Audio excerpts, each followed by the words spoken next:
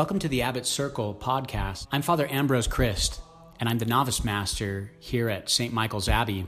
We hope that you enjoy the following recording. To learn more about the Norbertines, visit theabbotcircle.com.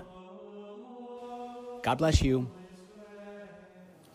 I don't know if there is a name for whatever act is the opposite of scandal.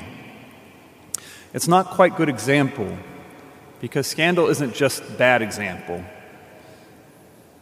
When people give bad example, we're not likely to fall into sin because of that bad example if they're people we expect to sin.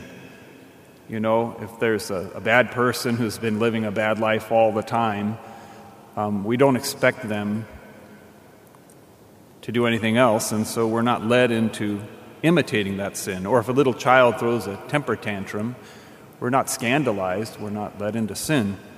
So, bad people sinning doesn't seem to be scandal.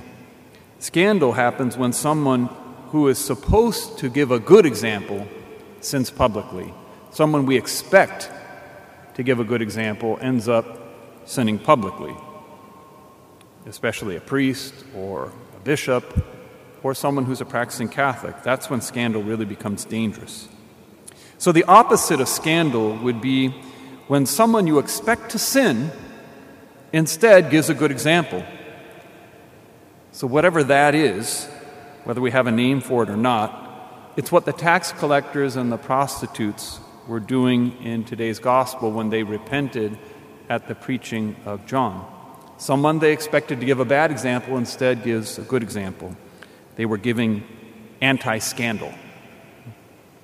Now, the fascinating thing is that this anti-scandal was intended by our Lord to be a remedy for the pride and the hardened hearts of the Pharisees. Jesus says that quite explicitly. John came to you in the way of righteousness, and you did not believe him, but tax collectors and prostitutes did.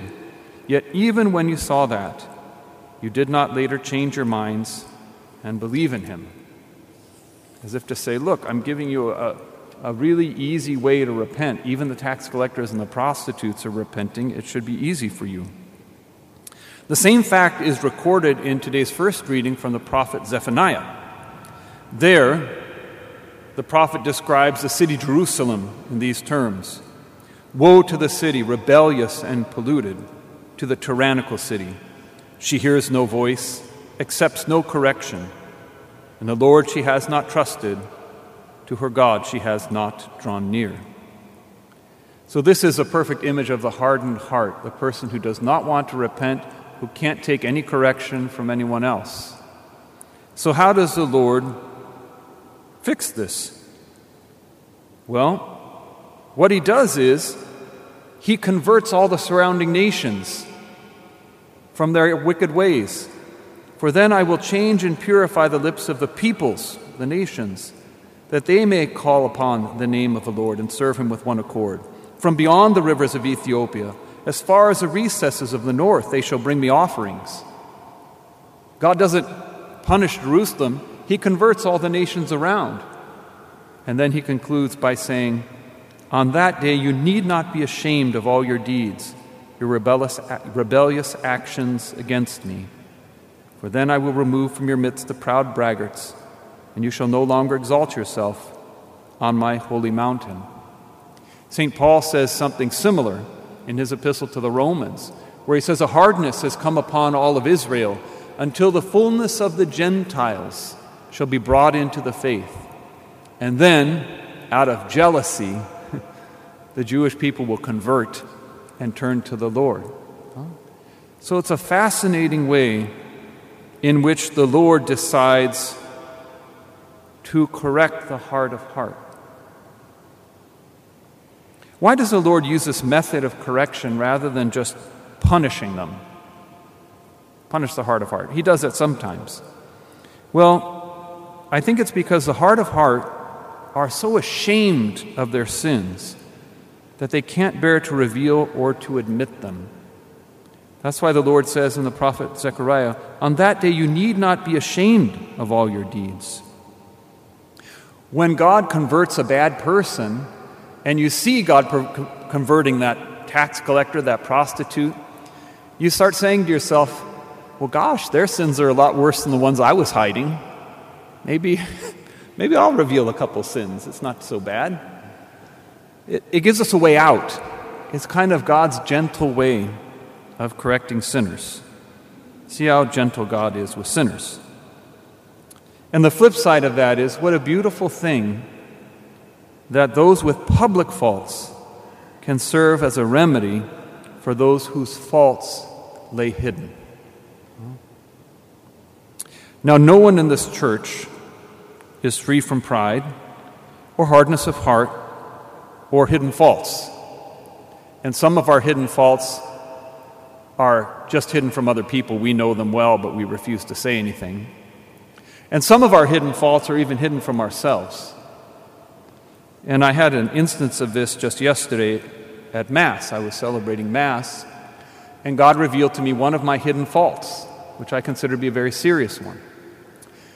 During Mass, it occurred to me, at the consecration and then again when I received communion, why isn't my heart filled with as much joy as is possible on this side of heaven right now?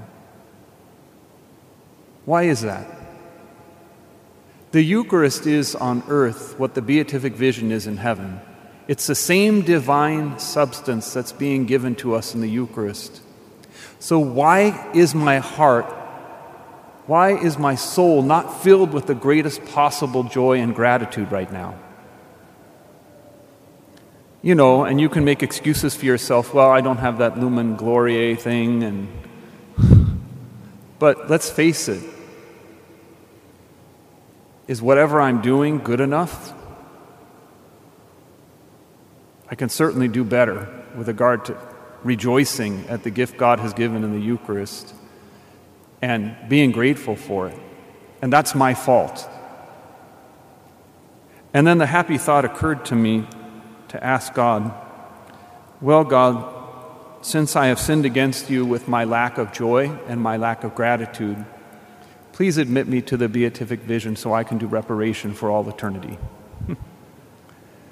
I think that would be just like the mercy of God to give the beatific vision as a penance. So we all have these hidden faults, these hidden sins, and no one should consider themselves a small sinner. There's a beautiful line from the Brothers Karamazov, where the monk Zosima says, I did not find peace until I held myself responsible for every sin committed from the foundation of the world.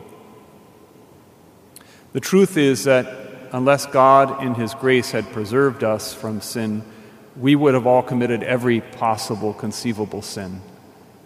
All of us. There's no one here who is free from that. So those are our hidden sins. But let's now turn to our public ones. There's no adult in this church who's free from public sins. Maybe the children are.